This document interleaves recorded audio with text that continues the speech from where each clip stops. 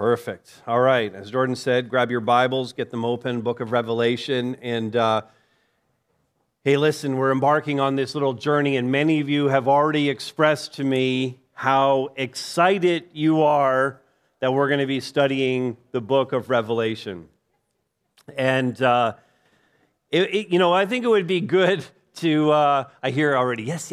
Ooh, there's a buzz in the room, right? Revelation. And I think it'd be good to answer the question at the outset of this series, like what is your motivation for wanting to study this book? So, why you're so excited to study this book. What's your motivation behind that excitement? Because it is possible to be wrongly motivated when approaching the book of Revelation. To only see it in terms of a detailed roadmap of the future and to get totally caught up in that. Or it's also possible to come to the visions and to impose our own desires, our own feelings, our own expectations onto the visions that we're going to be studying. And so the safest approach is to let the scriptures themselves dictate the terms of engagement. Does that make sense? Let the scriptures dictate the terms of engagement, and to ask the question, which is a basic question in the study of God's word: why was this book given to us? Why are we given the book of Revelation? And so let's turn our attention to the book in the first 8 verses, which is what we're going to look at today. That's as far as we're going to get. And these first 8 verses constitute the prologue of the book, or the introduction to the book. And the answer to the question of why this book was given to us is right there in the prologue. Among the other purposes that the book might have, an overarching purpose for this is that we, the reader, would be blessed. And as I think about that we would receive a blessing from God for reading and studying this book, as I think about that and apply that to where we're at today, I realize we need this book. We need the blessing that's attached to the reading and study of this book, because we're continuing to feel the drag, the aftermath of this global pandemic. We need it as we watch war erupt in Europe. We need it as the economy roils under the weight of everything that's going on in the world. We need it because our politics seem more fragile than ever. We need it because our democracies at times seem more like demagogueries. And that's all on a global scale.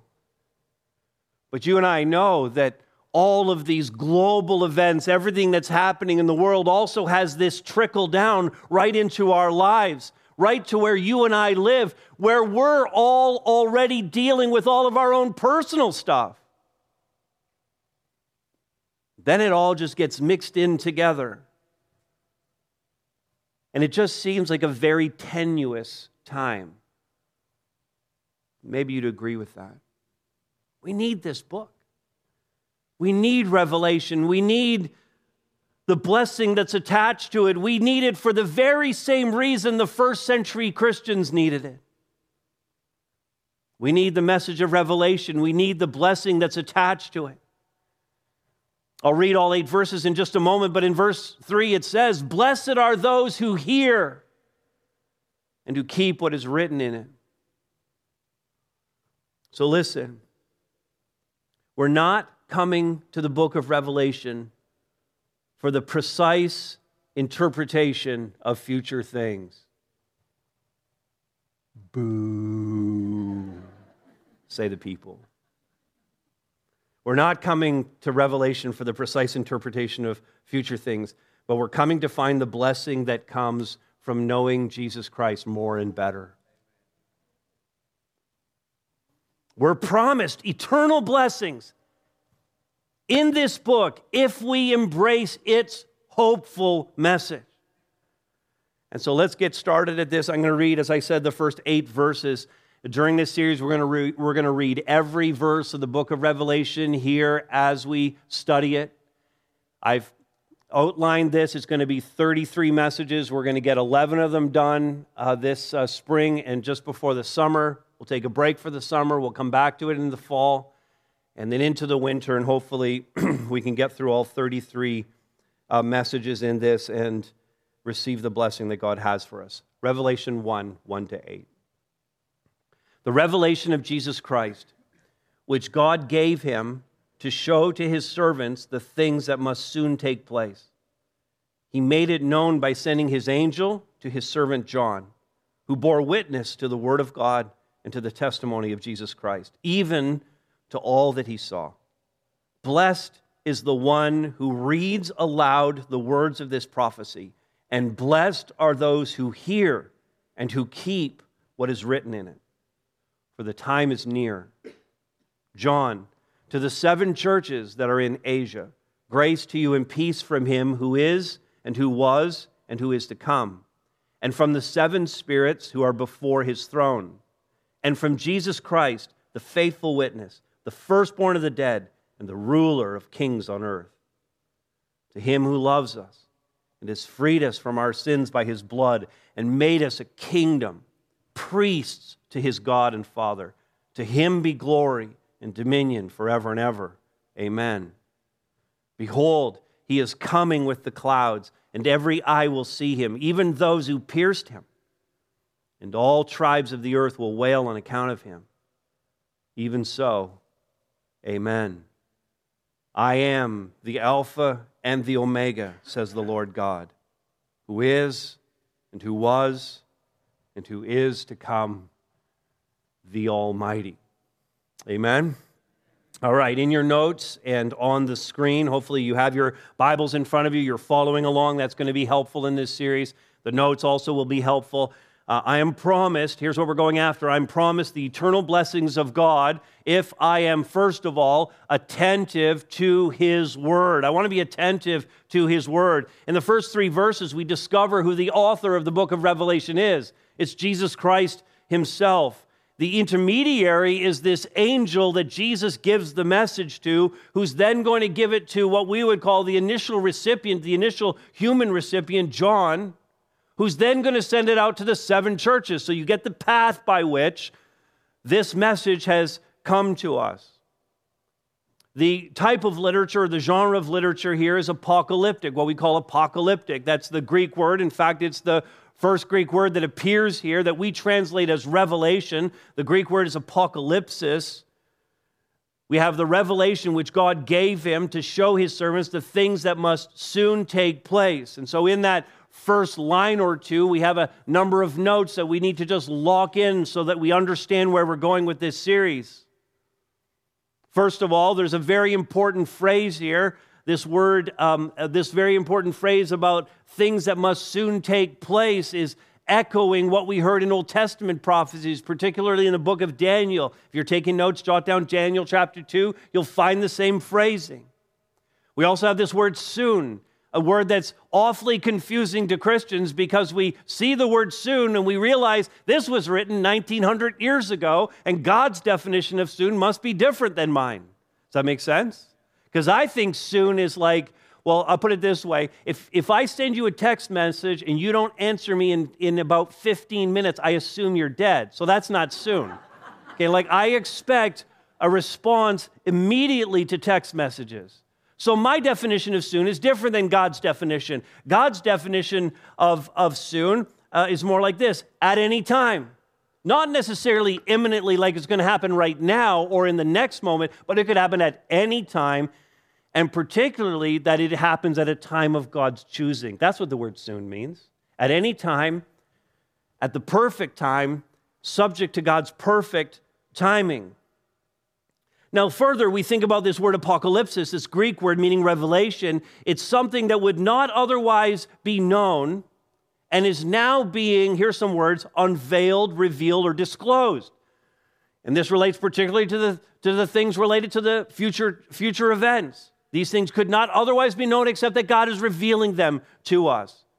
But they're not just revealed to us, they're revealed to us in a very particular way. In fact, one commentator, Fanning, said this: they are disclosed to us in a dramatic, highly symbolic, and enigmatic way. I think you would agree with me. If you've read the book of Revelation, you would agree with me. The book is very dramatic.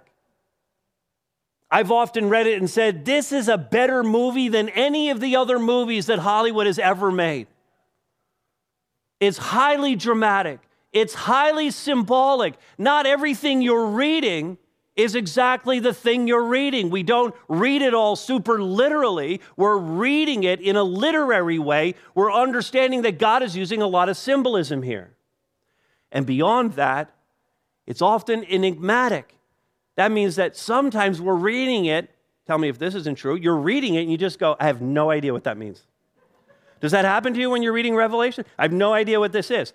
So the thing is, I'm using several commentators. These are experts in their field who study the Bible for a living, and they write big fat books for pastors like me to read, to understand what this all means. They do research into every word and every phrase and all the history and bring it all together.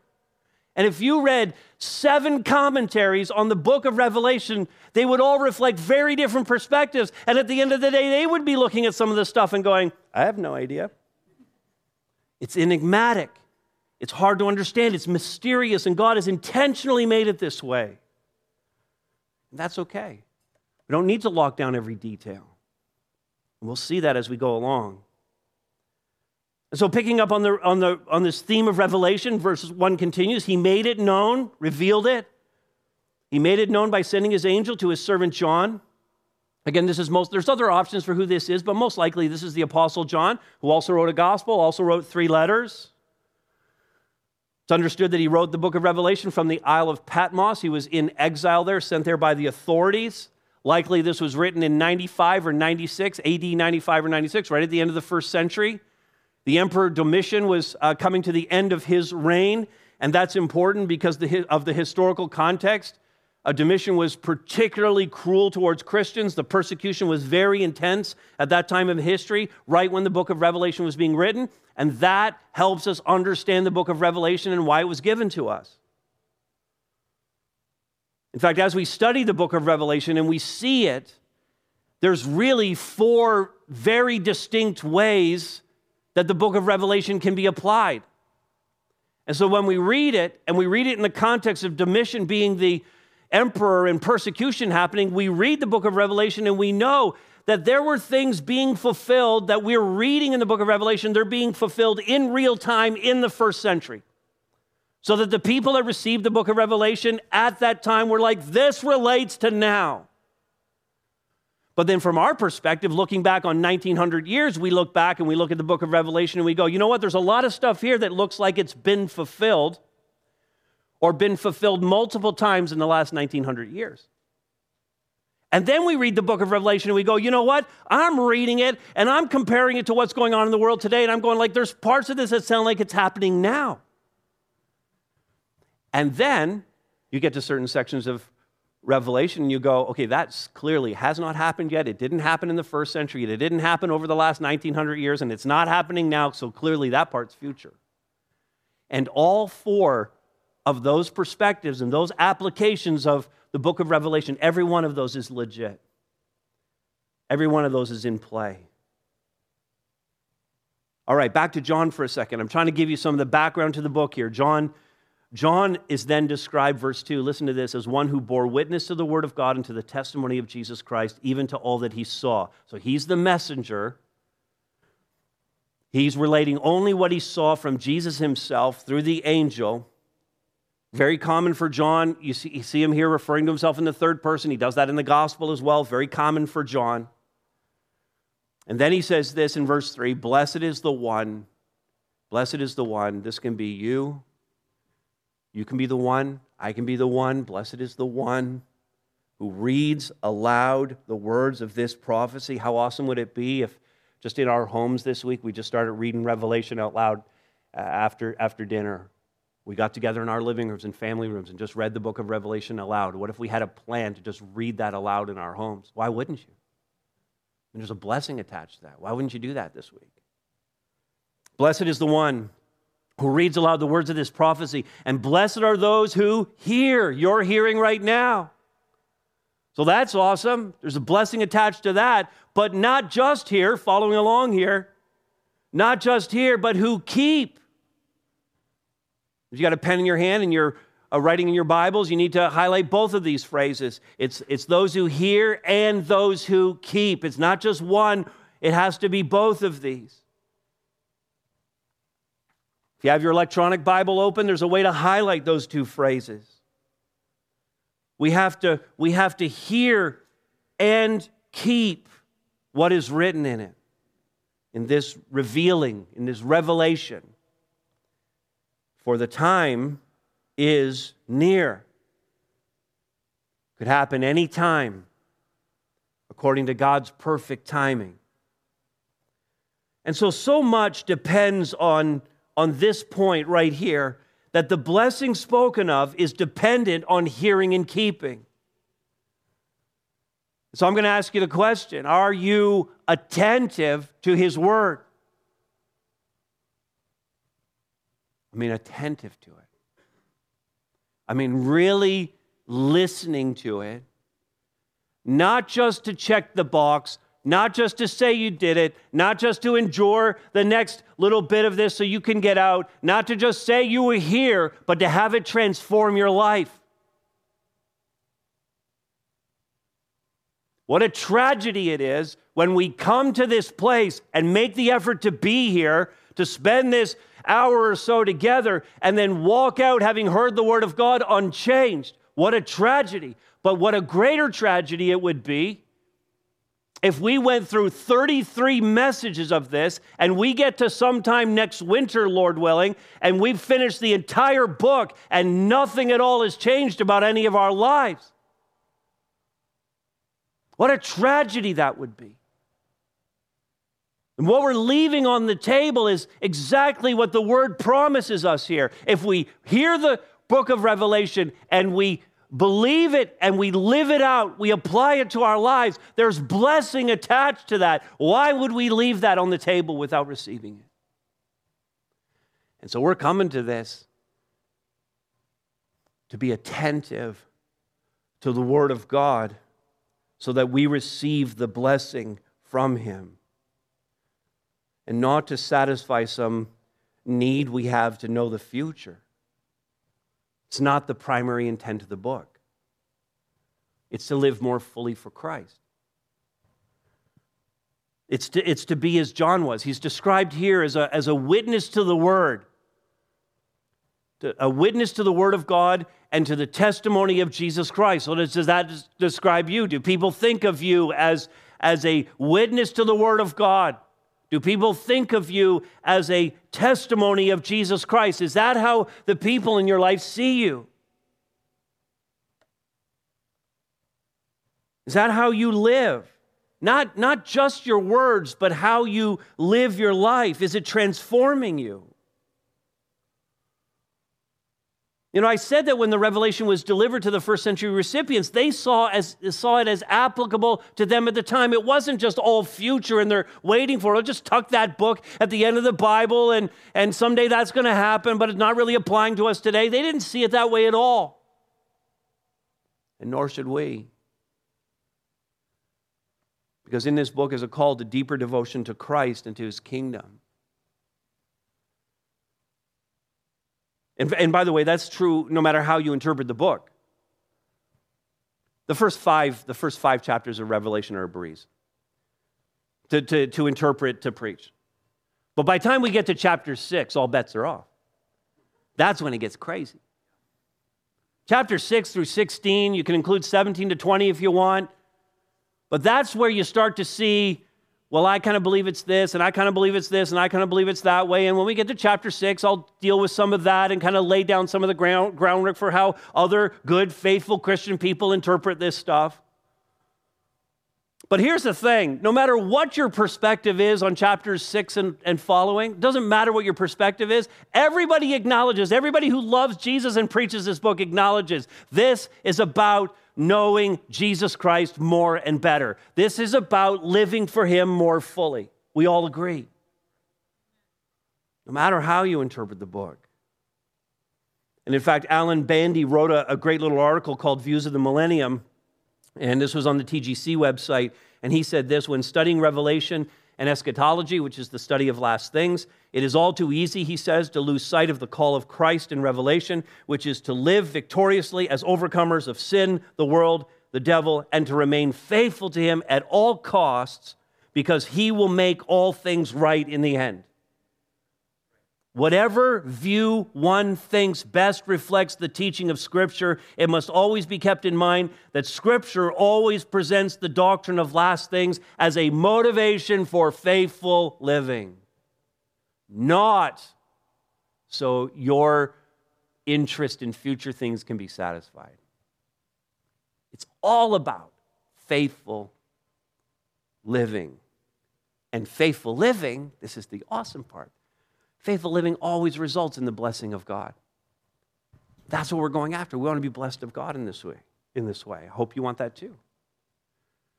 And so I feel like that's a whole sermon right there, but I got some more points. So here's the second one. I'm promised eternal blessings of God if I'm attentive to his word, and also if I am adoring of his Son. Now, when you read Revelation, you come to the realization, as you're working through it, you're coming to a realization that this book is 100% about Jesus. It's 100% about Jesus Christ. I was talking to a staff person this week, one of my team members, and I said to them, the book of Revelation is like 100% about Jesus, and it's like 0% about me and you. 0% about you and me. And he said back to me, he says, in fact, the book of Revelation is probably 101% about Jesus Christ. And that's absolutely true. Every page speaks of him. And even as we talk about receiving the blessing, and we're kind of setting this message up and saying, hey, the reason why you want to read and study Revelation and live this out is because you're going to get a blessing out of it. And that kind of sounds a bit self-serving. Okay, I'm going to come to it so I get a blessing. But then you realize even the blessing comes from him. That there is no blessing apart from Jesus Christ pouring that blessing out on us. And so it's still always about who he is. It's always about what he's done. It's not about what we do to get what.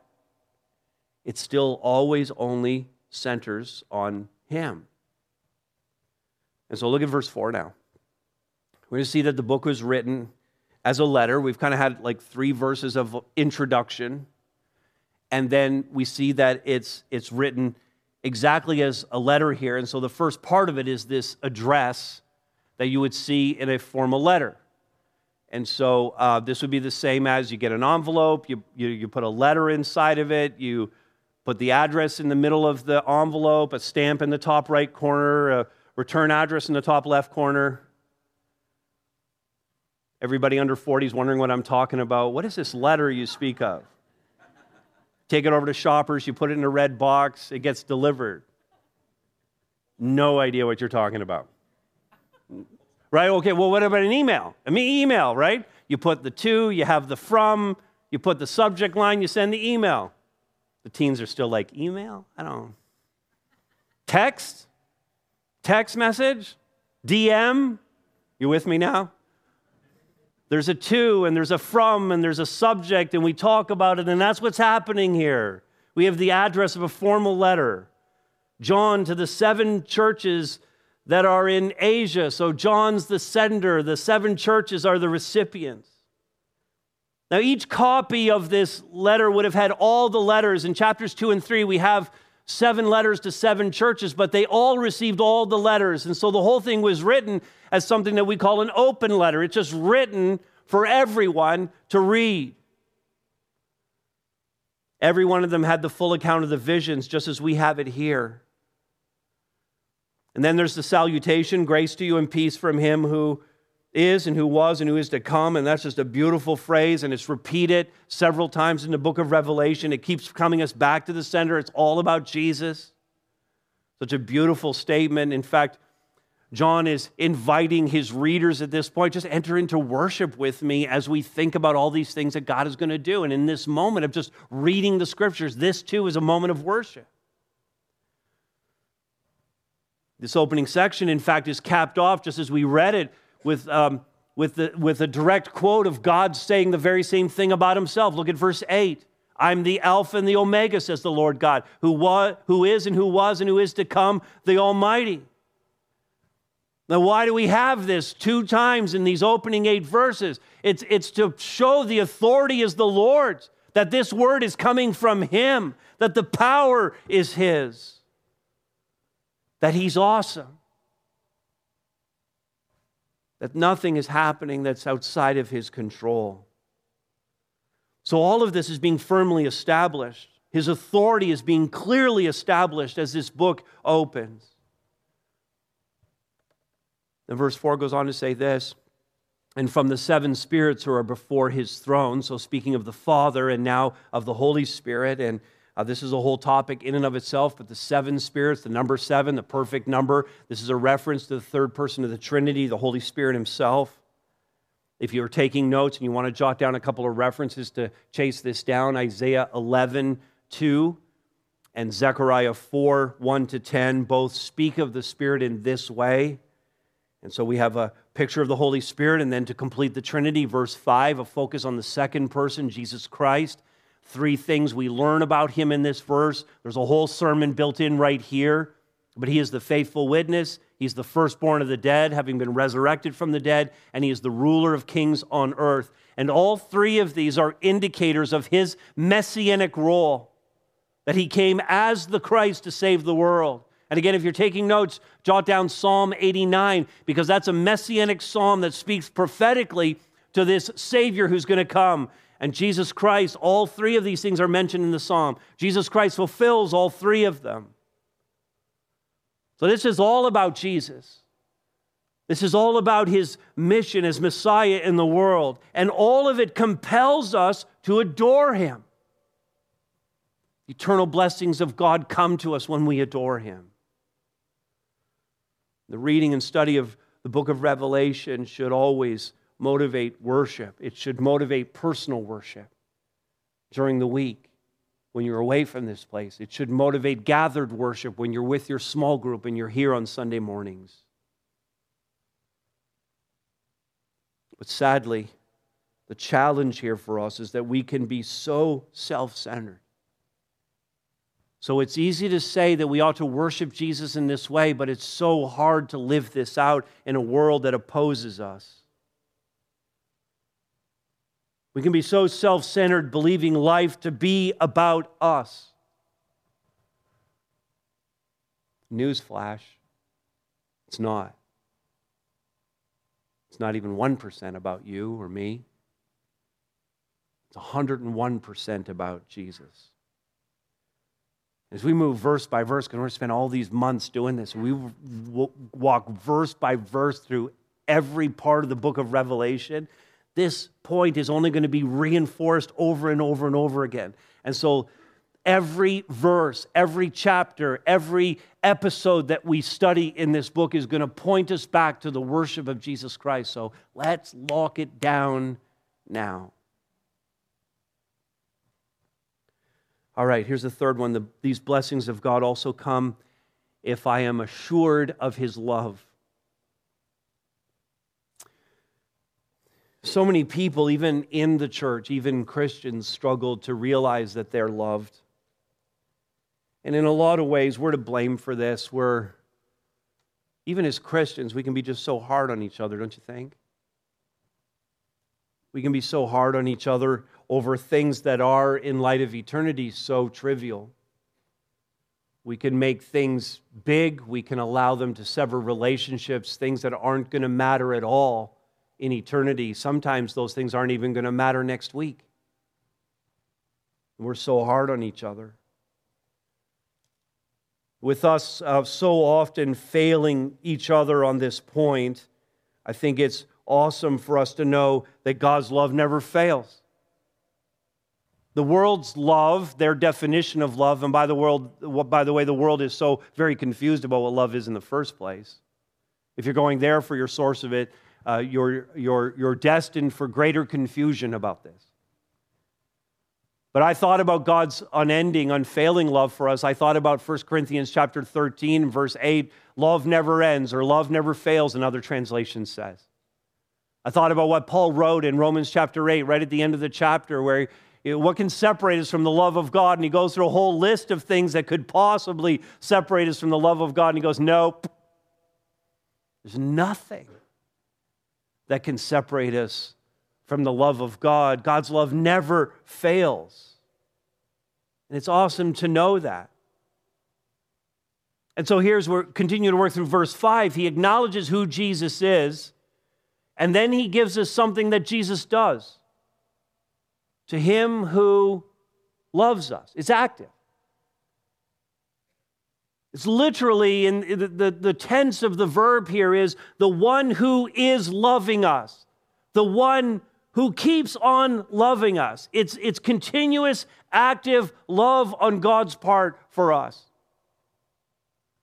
Even when we fail him. Even when we're at our lowest. Some of you, in fact, in this room in the last week were at your lowest, at your worst. Some of you gave God a very big challenge this week by the manner of your life. And God still loved you. Because his love is unending. His love never fails. Even when we fail, his love does not fail. It's continuous, active love on God's part to our great benefit. He moves toward us to save us because he loves us. He moves towards us to keep us all the days of our lives as Christians because he loves us. And this is the consistent theme in Scripture from beginning to end. There's just so many verses I could have picked here to talk about the love of God because the Scriptures are full of such verses. But John, because the revelation was given to John, we'll just stick with John, and in one of his letters he said this, 1 John 3:1, I love this. See what kind of love the Father has given to us? That we should be called children of God. And so we are. I mean, that love, by definition, is you don't deserve it, but I'm going to show it to you anyway. It's an expression of fondness by God for us who are not really worthy of that.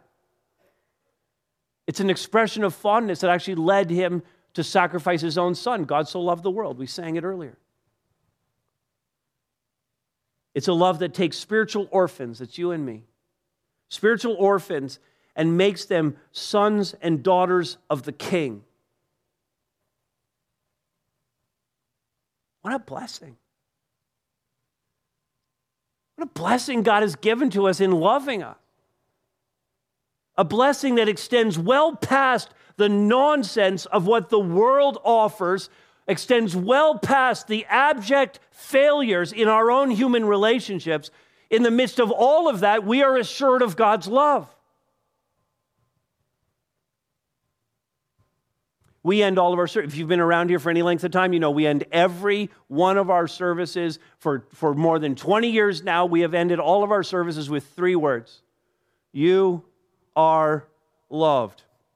I say we've been doing it faithfully for more than 20 years, but I think there were 1 or 2 services where someone tried to end the service without saying that, but no one left.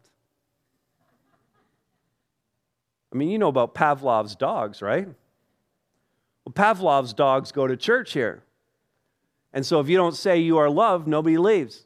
So that's really why we say it. No, really why we say it is because we need the reminder. Because when we say it again at the end of this service, when Jordan comes up here and says it to you, by the time we get out to the parking lot, we may have already forgotten it. We need the constant reminder of God's abundant, caring, unfailing love for us. And when we get that, we're going to be blessed people. All right, a couple more. Still with me?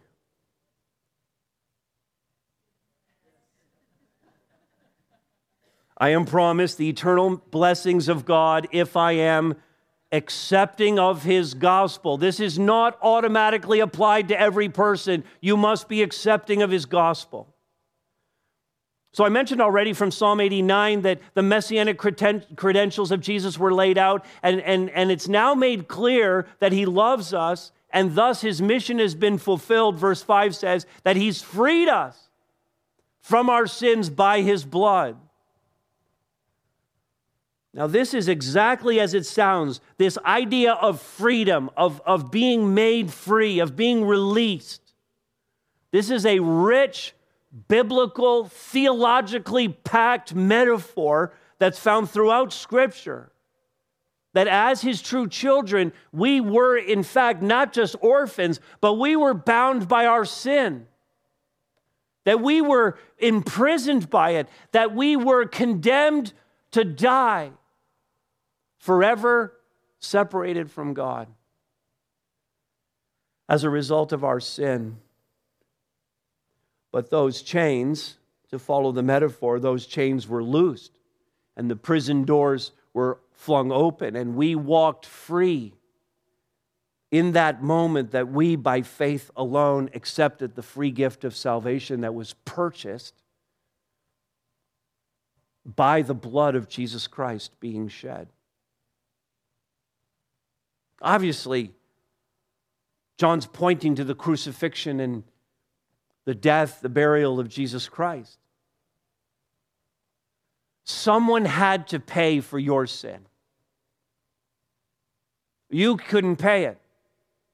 What we know to be true is that no amount of good works, no amount of moral living, no amount of generosity on your part, no amount of religious observance, none of that is enough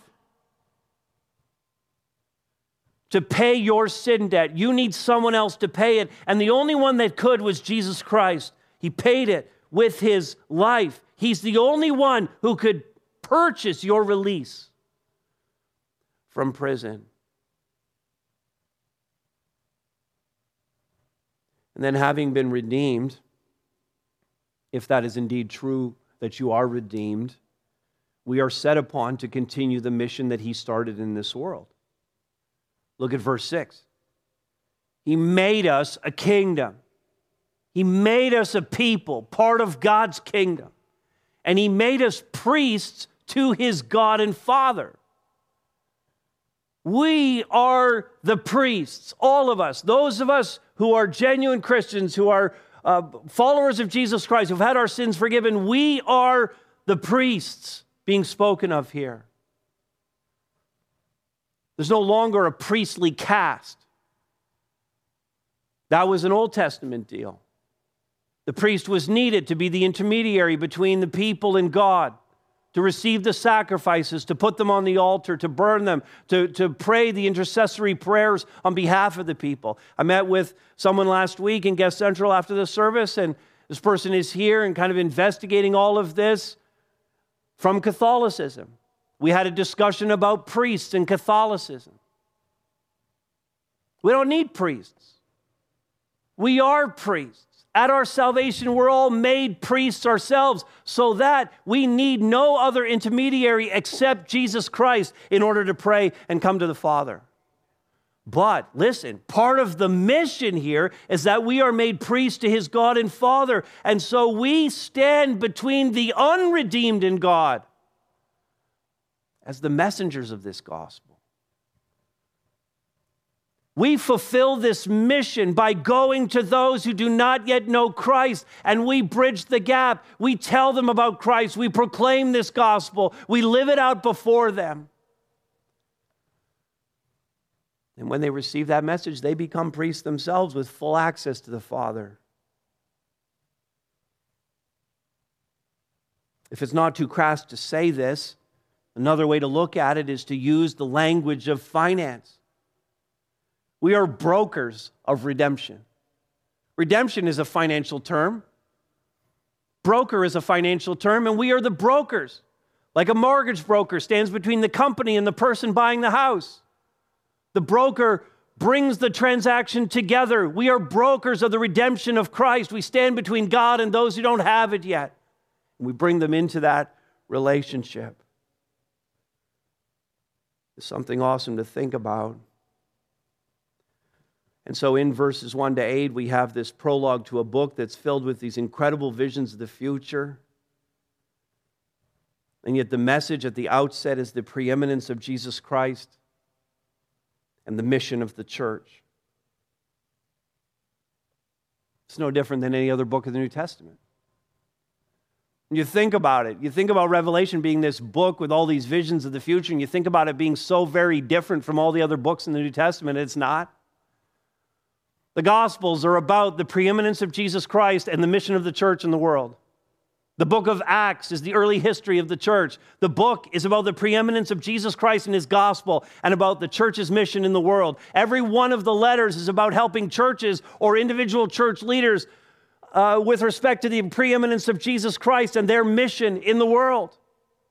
And so Revelation, right here at the end of the New Testament, is the capstone on all of that. Like every other book in the New Testament, preaching the preeminence of Christ and our mission in the world. And it's all framed around these visions being an eternal blessing to us. So let me ask this, if this is true, if we're accepting of his gospel and we understand all of these things and we're really focused on the preeminence of Christ and our mission in the world, if we have all of this, then why is it we worry? Why is it we have so much fear? Why is it we're still so anxious?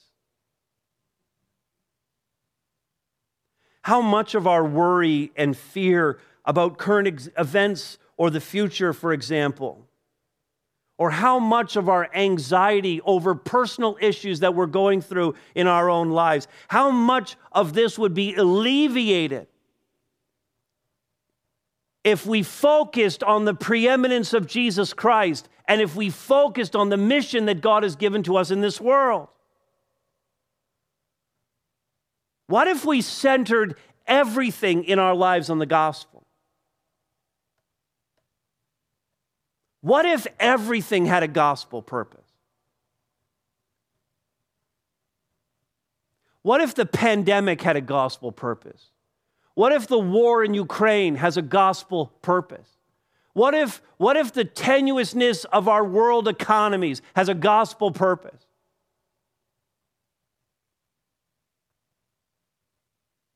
What if the cancer your family is battling together, your loved one, has a gospel purpose? Or the fact that you lost your job?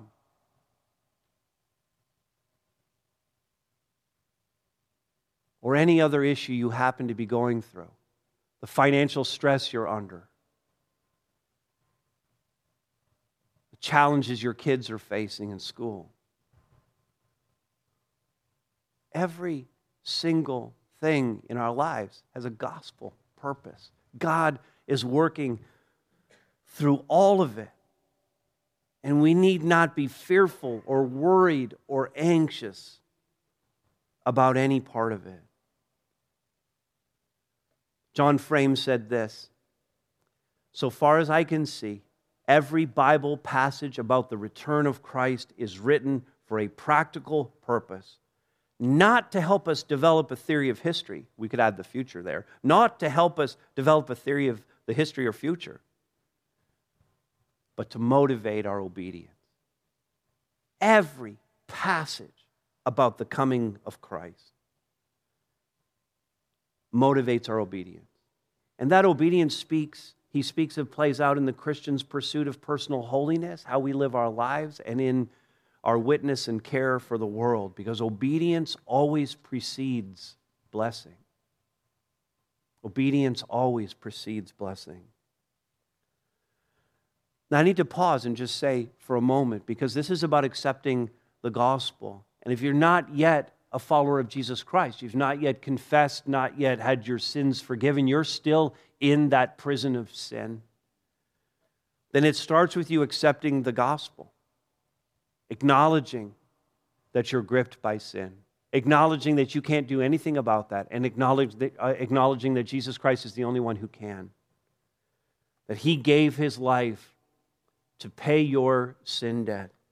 And simply by calling out to him in faith, not with any works or anything you think you can bring to the table, just acknowledging you can't bring anything to the table. Just come to him in faith and believe. And when all of this happens, notice, when people are coming to Christ, when they're confessing their sin, when they're believing in Jesus, when they're living their lives for him, when everything in their lives is about the gospel and centered on the gospel, when all of this happens, verse 6, to him be glory and dominion forever and ever, amen. God gets the glory for all of it, which is so awesome. He gets the glory because he does the saving. He gets the glory because he does the keeping. He gets the glory because he does the blessing. He gets the glory because he fulfilled the mission. And we receive the blessing because by faith we've chosen to obey him. All right, one more. I am promised the eternal blessings of God if I am awaiting his coming. Now, at the end of the day, this is what the book of Revelation is about. John presents the theme of the book right here at the end of the prologue. Verse 7 is critical to this. You should highlight this verse, underline it in your Bible. Behold, he says, behold, literally, indeed. This is an emphatic word. Indeed, he is coming with the clouds. This is like this incredible anticipation that we have as Christians. And so does your life say, again, I'm asking the question, but does your life say, would you wear the t-shirt, I'm waiting for Jesus? I'm waiting for Jesus. I'm all in on his return. Or does your life say something different than that? Does your life sound more like you're in this for the long haul here on earth? Maybe you're waiting for something else other than Jesus, and we spend our lives doing this. Well, I'm waiting until I'm done high school. I'm waiting until I'm done college. I'm waiting until I have my first job in my career. I'm waiting until I get married. I'm waiting until we have kids. I'm waiting until we have grandkids. I'm waiting until I retire. I'm waiting. I'm always waiting. I'm always waiting for the next thing in this life. And it can look so much like all we've done is invested in the here and now. Does your life look at all like you expect Jesus to come back at any moment? Does your lifestyle show that you're waiting for Jesus? Does your bank account, do your investments show that you're waiting for Jesus? The things that you read, what you do with your time, all of these things reflect someone who knows Jesus could appear at any time, do they?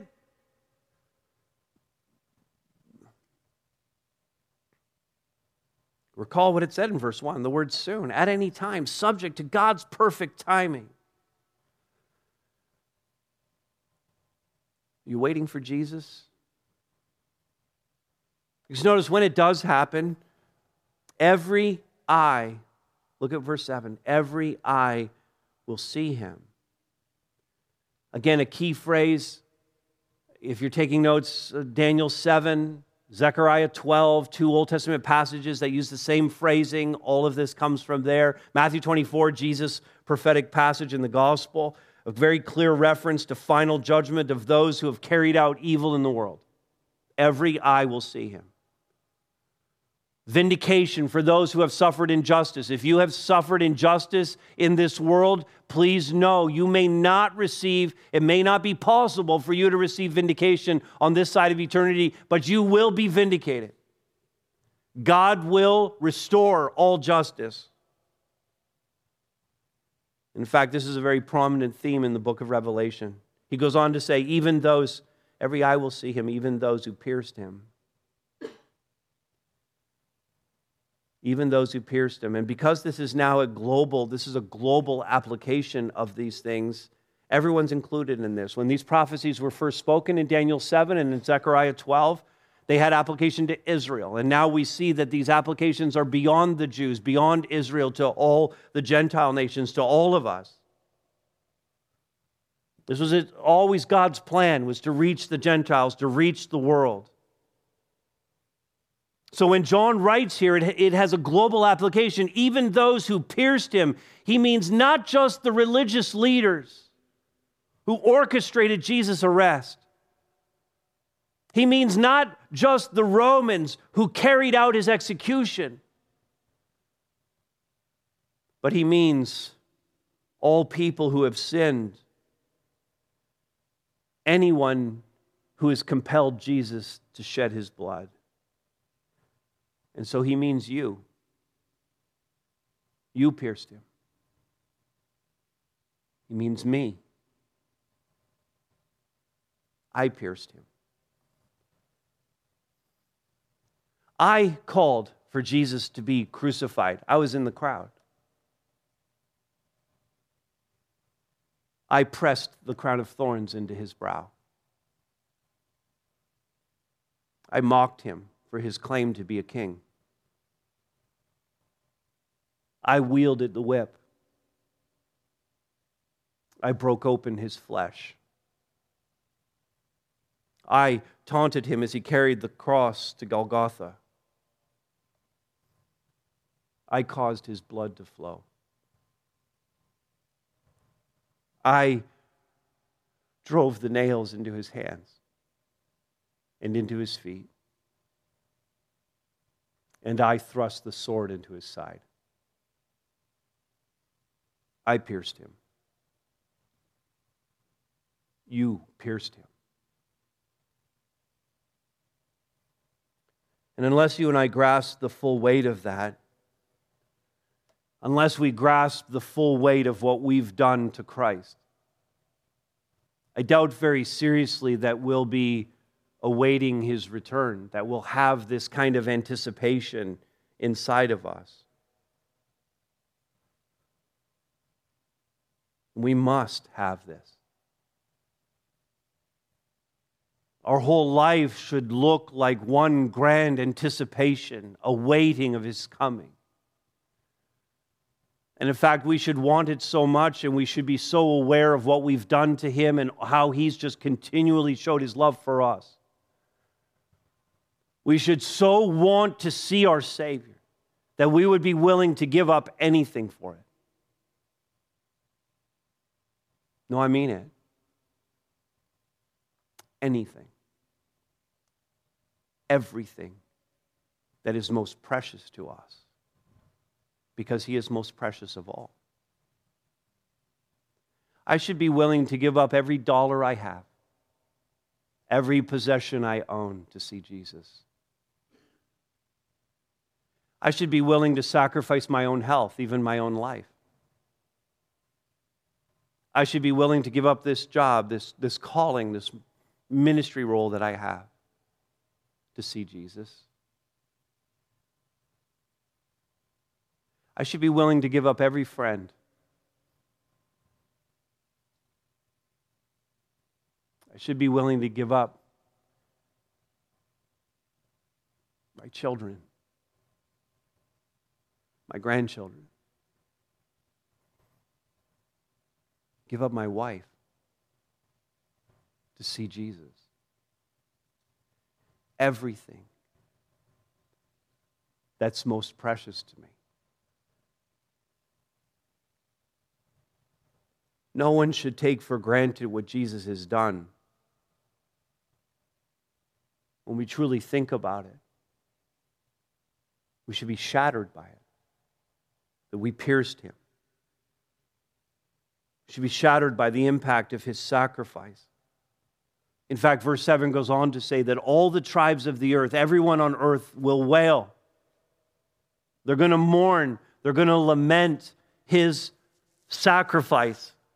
They're going to lament on account of him, on account of the lengths that he had to go in order to save us.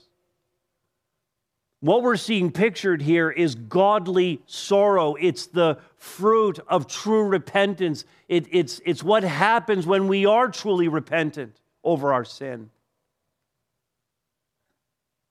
And a truly repentant person is willing to give up anything for Jesus. They're willing to give up everything for him, because they can't wait to see him face to face. I hope that's you. I hope you stand to receive the blessing that comes from awaiting his return.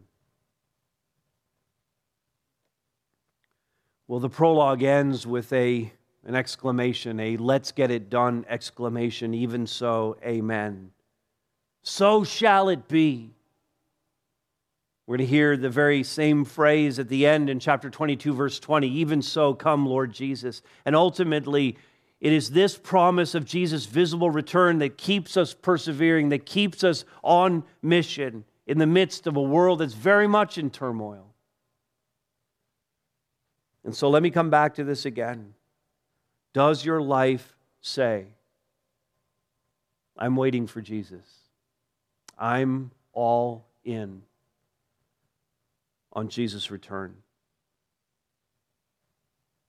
You and I are promised the eternal blessings of God in this book of Revelation. Let's seek after that blessing. Amen? Amen. Let me pray for us.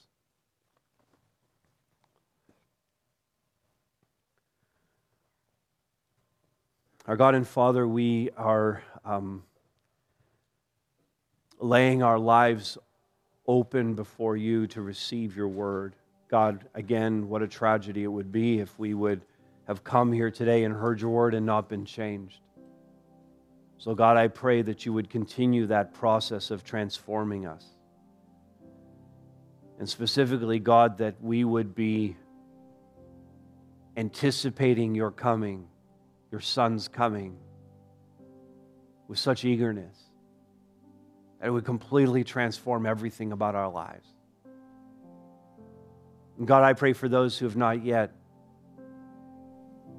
in faith, reached out to you for the forgiveness of their sins. And I pray, God, that today would be their day. That whether they're watching in the live stream or here in the room, God, it wouldn't move a muscle until they've called out to you in faith. And so, Father, thank you for your patience with us, your long suffering. Thank you for your unfailing love toward us. God, as we continue to study this book, God, I pray you would just shred us. Help us to see that it's only about you. We pray this in the name of our Savior, Jesus Christ.